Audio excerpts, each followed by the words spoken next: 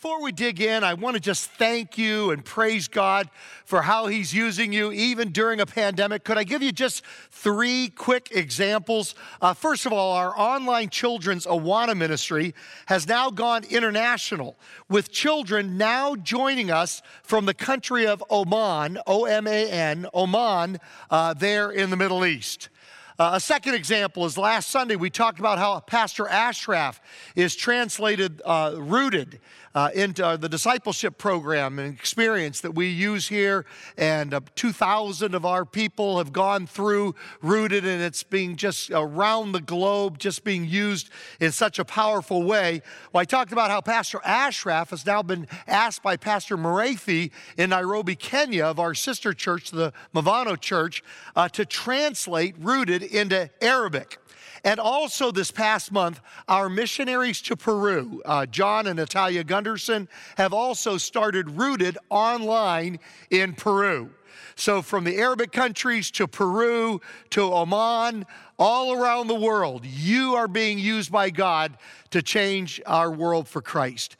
And then closer to home, a couple of Sundays ago, I mentioned that the mayor of Pomona, Tim Sandoval, had asked 2 of our pastors to serve on a 7-person task force. So 2 out of the 7 are pastors from our church to help build stronger relationships between law enforcement and our community here in the city of Pomona. Well, last week, just an update to that, Pastor Eric Vasquez, who's our groups pastor here at Purpose Church, was asked to be the chairman of that task force. So please be in prayer for Eric and also for Pastor Tomiko as they serve in that important capacity.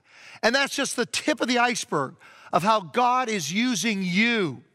Your giving, your serving, your praying, your involvement. God is using you to change our world for Christ, and I am so blessed to be your pastor.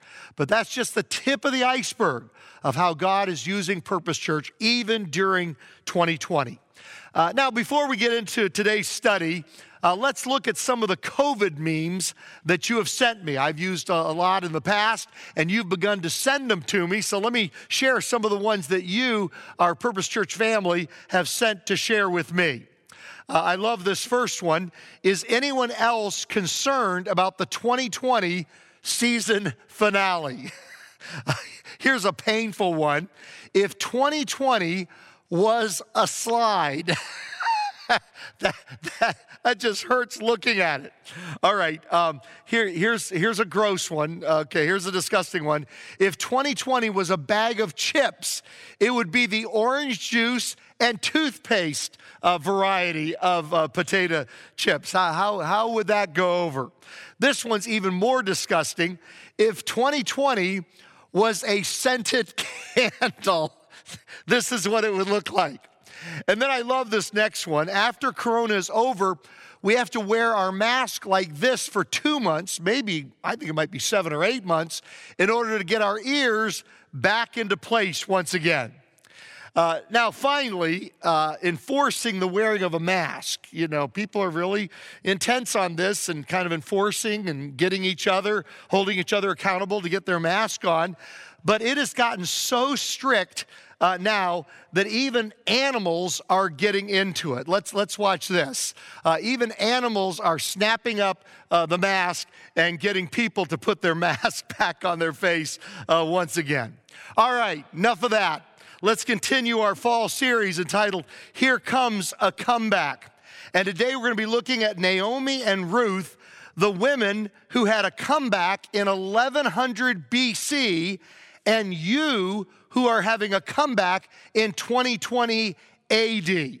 Now, the parallels between their comeback and our comeback are just absolutely amazing. I picked Ruth as just a great comeback story. But as I've been digging into it, I'm telling you, the book of Ruth is a COVID parallel. It is our book. If 1 Peter that we studied during the summer was our book during COVID, during the summer from the New Testament, well then Ruth is a perfect parallel book to what we are going through from the Old Testament, what we are going through today with the COVID pandemic. Your comeback is summarized by our theme verse here this morning. Psalm 30, verse 5, weeping may stay for the night, but rejoicing comes in the morning. Let's hold that there for just a second. I love that verse. That's one of my favorite verses in the Bible. Weeping may stay for the night or for a season of your life, but rejoicing is going to come in the morning when God gives us a comeback. Now, the story of Ruth, the book of Ruth, is such a great story. It begins with a famine and it ends with a harvest. It begins with a funeral and it ends with a wedding. Just a tremendous story. So we're going to look at 8 ways that their story parallels our story. Number 1, Naomi came back from a famine. Let's look at Ruth chapter 1, verse 1. In the days when the judges ruled, there was a famine in the land. This is in Canaan, or what is the nation of Israel. So a man from Bethlehem, where Jesus was born, in Judah, together with his wife and 2 sons, went to live for a while in the country of Moab. The man's name was Elimelech. His wife's name was Naomi. Now, Kimberly and I just love the name Naomi. We almost named our first daughter Naomi. It was between Abigail and Naomi, and we were leaning towards Naomi, but then I went deer hunting one day in upstate New York, where we were pastoring at that time, and God spoke to me in the woods while I was deer hunting and said it should be Abigail. And so I went back to Kimberly, and she prayed about it as well, and so we came up with Abigail. We wish we had more children so we could have used the name Naomi. Just love that name. His wife's name was Naomi. She's one of the 2 stars of our story here today. And the names of his 2 sons were Mahlon and Chilion. They were Ephrathites from Bethlehem, Judah, and they went to Moab, and they lived there.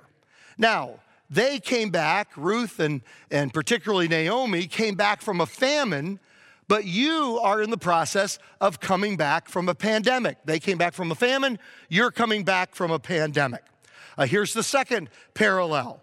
Naomi and Ruth had a loss. They had a series of losses. It says in verse 3, now Elimelech, Naomi's husband, died, and she was left with her 2 sons.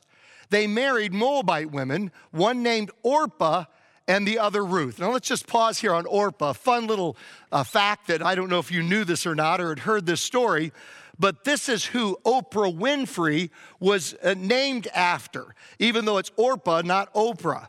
And the story that Oprah Winfrey tells about this is that she had an aunt named Aunt Ida, who evidently really knew the minutia and the trivia of her Bible. And so she liked this character in the Bible of Orpah, so they named her Orpah. But Oprah Winfrey's family was unfamiliar with that name. I mean, everybody knows Ruth, but hardly anybody knows Orpah. And so they pronounced and spelled it Oprah from her infancy. But if it remains, Oprah Winfrey says that if you go to her birth certificate, it still says Orpah from this Bible story rather than Oprah. Now, one interesting thing about this Orpah in her village was that she would go around the village saying, and you get a chariot, and you get a chariot, and you get a chariot. We don't know that to be true, but like it could have been true. So anyway, she has 2 daughter-in-laws, one named Orpah and the other Ruth. After they had lived there for about 10 years, both Mahlon and Chilion also died, and Naomi was left without her 2 sons and without her husband. Ruth loses her husband, and Naomi loses 2 sons and also her husband as well. So Ruth and Naomi had their losses. And you have had losses, haven't you? Maybe during COVID, you've lost your job or your business. I just talked to a couple from our church just last Sunday who lost their family business because of COVID. And so they're leaving it all and restarting their business in another state. Got to start all over again because of that loss. Maybe you lost a friend or a family member to COVID. Maybe you lost a part of a school year or graduation or a wedding, or you were unable to grieve in person at the funeral of somebody that you loved. We here at the church, we've lost face-to-face Christian fellowship and encouragement. We've lost the ability to have our children biblically trained face-to-face in the church. We're going through, many of us, the stages of grief, denial, anger, bargaining, sadness, and acceptance with a new purpose. David Kessler, who's considered the top expert in all the world on grief, he wrote this in the Harvard Business Review. He writes, as people go back to work, or as those who have stayed on the job through the crisis began to interact with returning workers, many will still be grieving. Not everyone will be at the same stage at the same time. Employers, employees, leaders, managers, and organizations need to recognize this. If people seem unusually angry, we should give them space and exercise patience. They are grieving. Most important is to allow people to feel these stages. A peculiarity of modern life is that we have feelings about our feelings. We may feel sadness and then tell ourselves we shouldn't be sad, that others have suffered more. We do this with many emotions. Ultimately, it doesn't work. Allowing yourself to experience the stages of grief, to let feelings move through you, is how you get to that fifth stage of acceptance. He goes on to say, leaders should think about three groups of people that are all working together.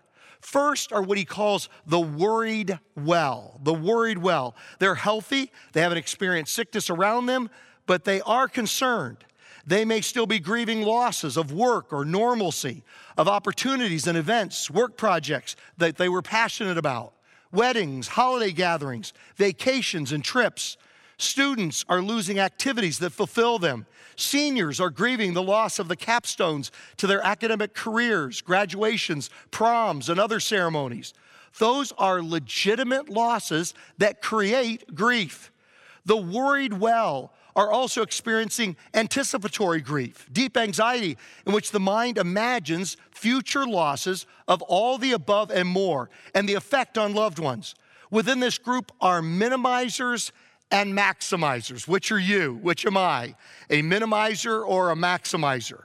Minimizers cope by denying the severity of the situation or hoping deeply, nervously for the best. Maximizers imagine the sky is falling. The truth lies somewhere between the 2 points of view. So there's the worried well. The second group are called the affected, who were sick themselves or know someone who was sick but has recovered or will recover. These people haven't just imagined trauma, they've experienced it. They will benefit from accommodation and validation. Some may need counseling and other support mechanisms.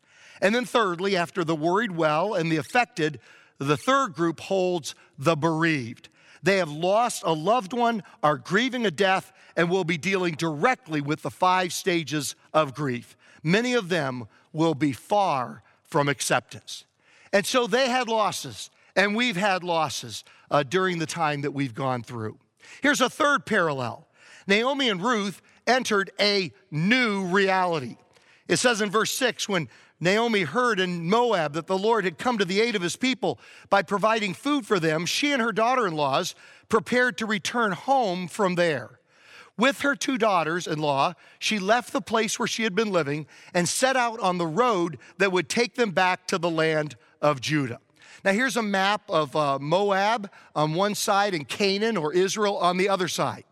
And you'll see that Naomi went to a new reality when she left Bethlehem through Jerusalem, through Jericho that we talked about last Sunday, over into the country of Moab. And so she went into a new reality, a new culture, a new country, a place with new customs. She went to a new reality. And now Ruth is coming back from her home country of Moab, and she is taking the same road in reverse back to Canaan, back to Israel, back to Bethlehem, when she will encounter new customs, new culture, maybe a new language. It's going to be just so different.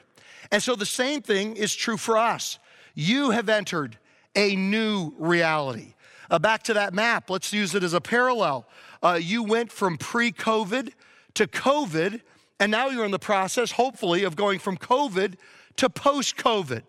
And it's a new reality. It feels like a new culture. It seems like language is different. Things mean things differently. Things are different. They're just different. And so in the same way Naomi and Ruth entered a new reality, you, through your comeback, are entering a new reality as well. Here's a fourth way that they parallel each other. Ruth made a fresh commitment to love God and to love Naomi. Now, Orpah makes the decision to go back home. And now Ruth has a choice to make. Will she go back home with Orpah, her sister-in-law, back to their home country of Moab, or will she continue on to a new reality, a new place, back in Israel, back in Bethlehem, with her mother-in-law, Naomi? And we pick it up with verse 15. Look, said Naomi, your sister-in-law is going back to her people and her gods. Go back with her. But Ruth replied, don't urge me to leave you or to turn back from you. And now comes one of those beautiful passages in all the Bible. I use it in weddings many times. It can apply, it's between a daughter-in-law to her mother-in-law, but it can apply to a husband and wife, to a couple getting married with each other, for friends with each other. It's just a beautiful passage about commitment. It says, don't urge me to leave you or turn back from you. Where you go, I will go. And where you stay, I will stay. Your people will be my people, and your God, my God. Where you die, I will die, and there I will be buried. May the Lord deal with me, be it ever so severely, if even death separates you and me.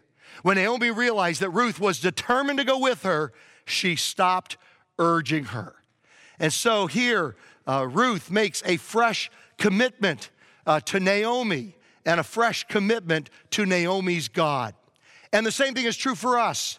We need to make a fresh commitment to love God and to love each other, particularly during the season in which we find ourselves. Here's my challenge to you, my church family.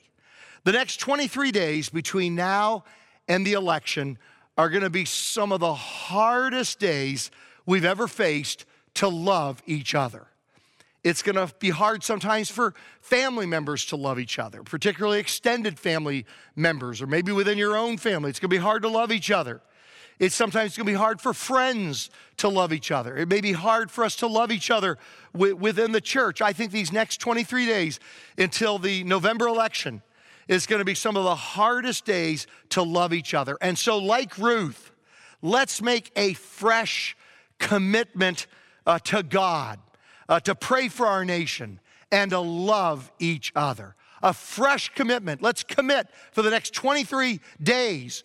We're going to love God and we're going to pray for His will to be done for our nation like never before.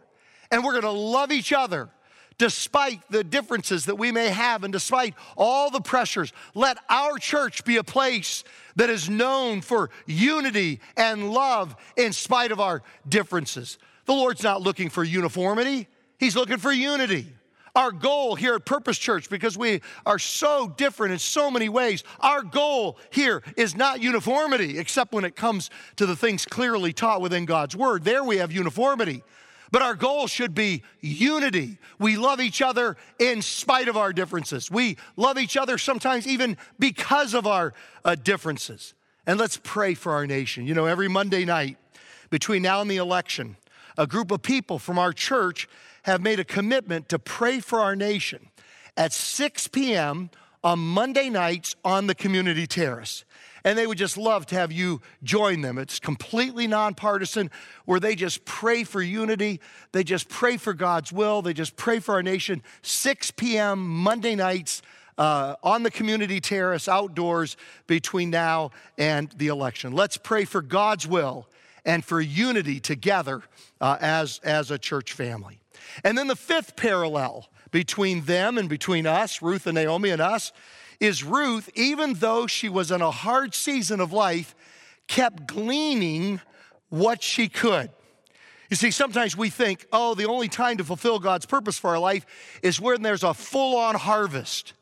But here we're going to see that Ruth took the leftovers, and God used the leftovers even more powerfully than He used a full harvest. And the same thing is true in your life. He could use the leftovers of COVID, with the inconveniences we have, with the obstacles we have. He could use this time in your life and through you even more powerfully than when everything's going well and when it's a time of prosperity like we've had in past years or like we may have again in future years. Now, to understand what I mean by she's gleaning what she could, you got to go back 3 centuries, 300 years, 3 centuries before Ruth. God gave Israel, his people, these commands. Leviticus 19, verse 9. When you reap the harvest of your land, do not reap to the very edges of your field. That is, don't try to get everything you can out of that field, or gather the gleanings of your harvest. Do not go over your vineyard a second time, or pick up the grapes that have fallen. And you say, okay, well, why do that? That seems like you're not maximizing your profit from your property there. Leave them for the poor and the foreigner. I am the Lord your God. It's repeated in Deuteronomy 24, verse 19. When you are harvesting in your field and you overlook a sheaf, do not go back to get it. Leave it for the foreigner, the fatherless, and the widow. Now, these are examples. These are not exhaustive. These are just anybody that lacks power, lacks ability to provide for themselves, who's poor, anybody who is relatively powerless within that society. And Ruth fit all 3 categories of examples. Like I said, it can be many other things. We should ask the question, who is it in our culture? Who is it in our society? And so he says, leave it for the foreigner. Ruth was a foreigner. The fatherless, her father was back in Moab, so she's kind of, practically speaking, maybe not technically, fatherless. And a widow, she's a widow. So that the Lord your God may bless you in all the work of your hands. When you beat the olives from your trees, do not go over the branches a second time. Leave what remains for the foreigner, the fatherless, and the widow. When you harvest the grapes in your vineyard, do not go over the vines again. Leave what remains for the foreigner, the fatherless, and the widow. Do you see a pattern going on there? Remember that you were slaves in Egypt. You yourself were one time powerless or disadvantaged.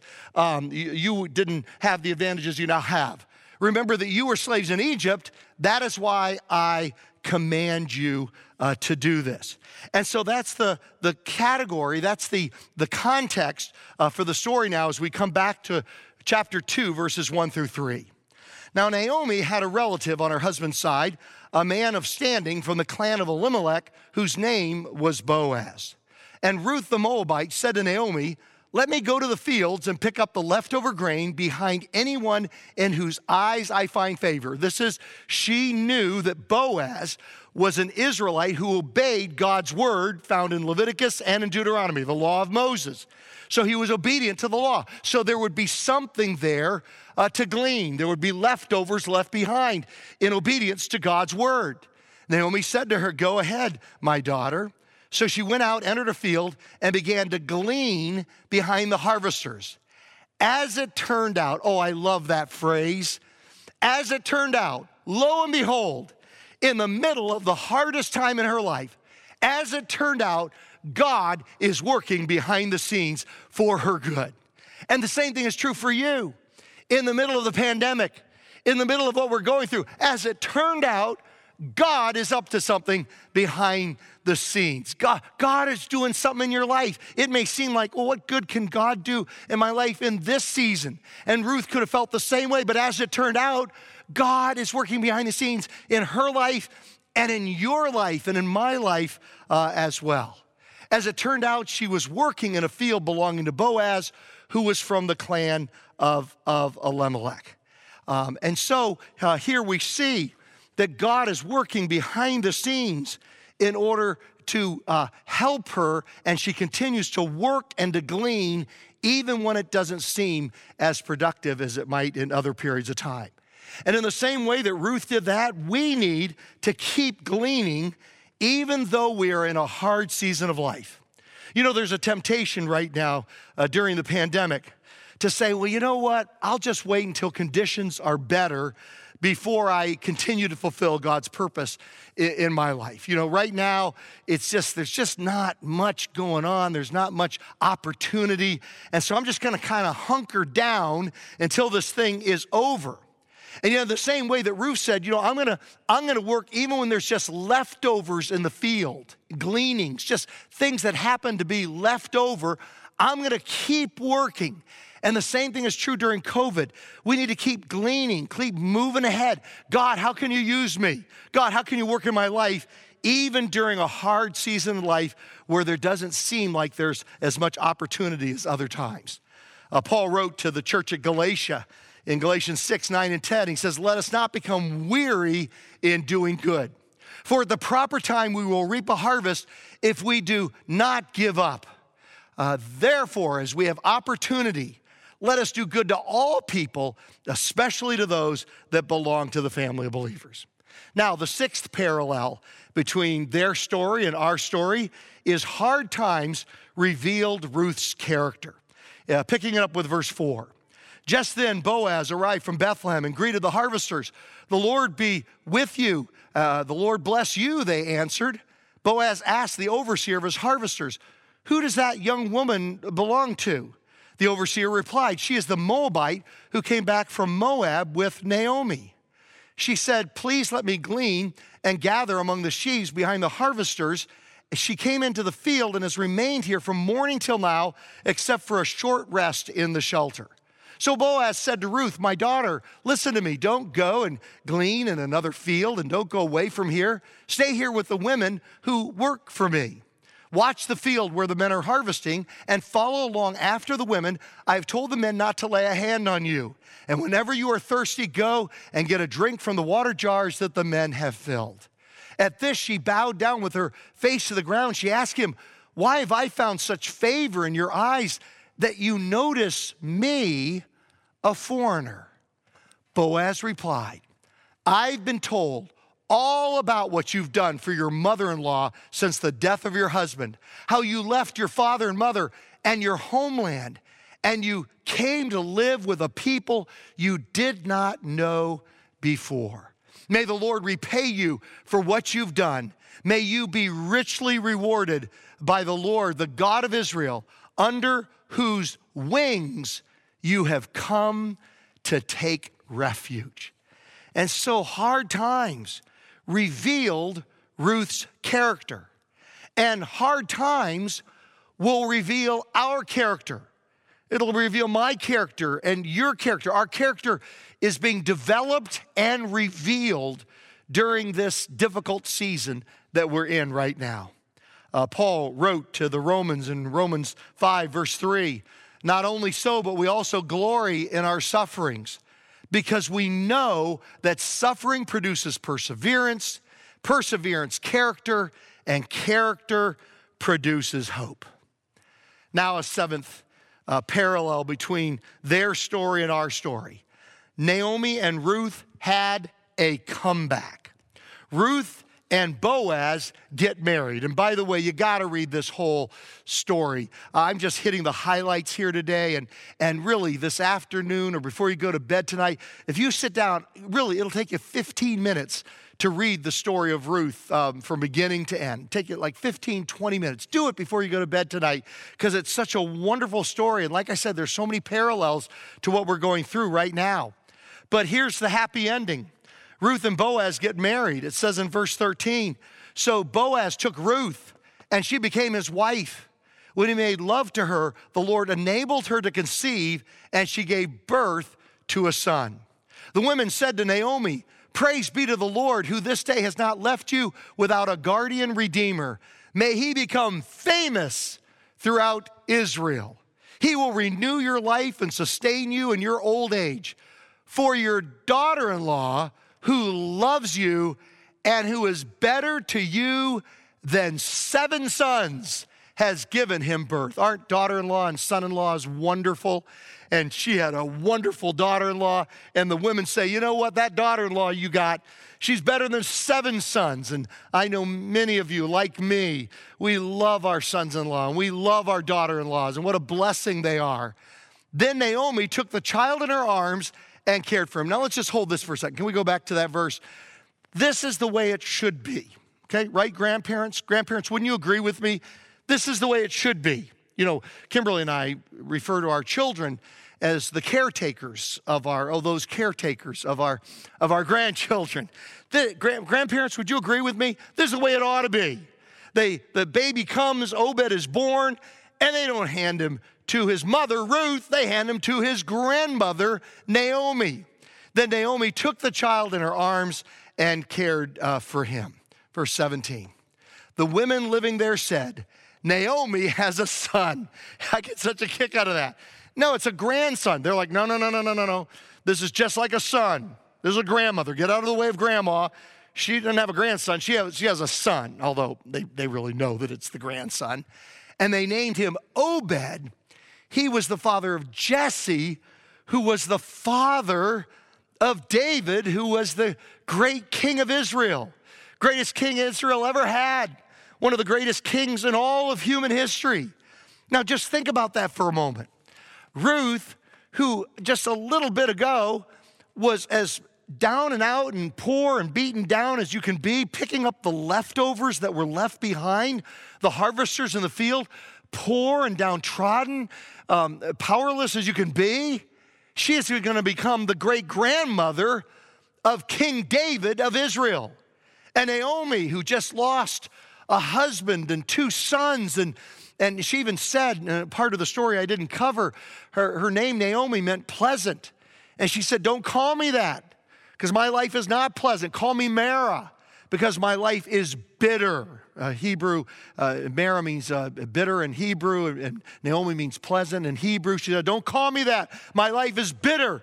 She now becomes the great-grandmother, the great-great-grandmother, I should say, of the king of Israel.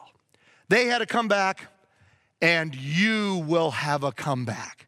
You hold on to God's hand with all your might, just like that father and son held on to each other in the video clip I showed at the beginning. Just like Ruth and Naomi held on to each other. You hold on to the hand of Jesus.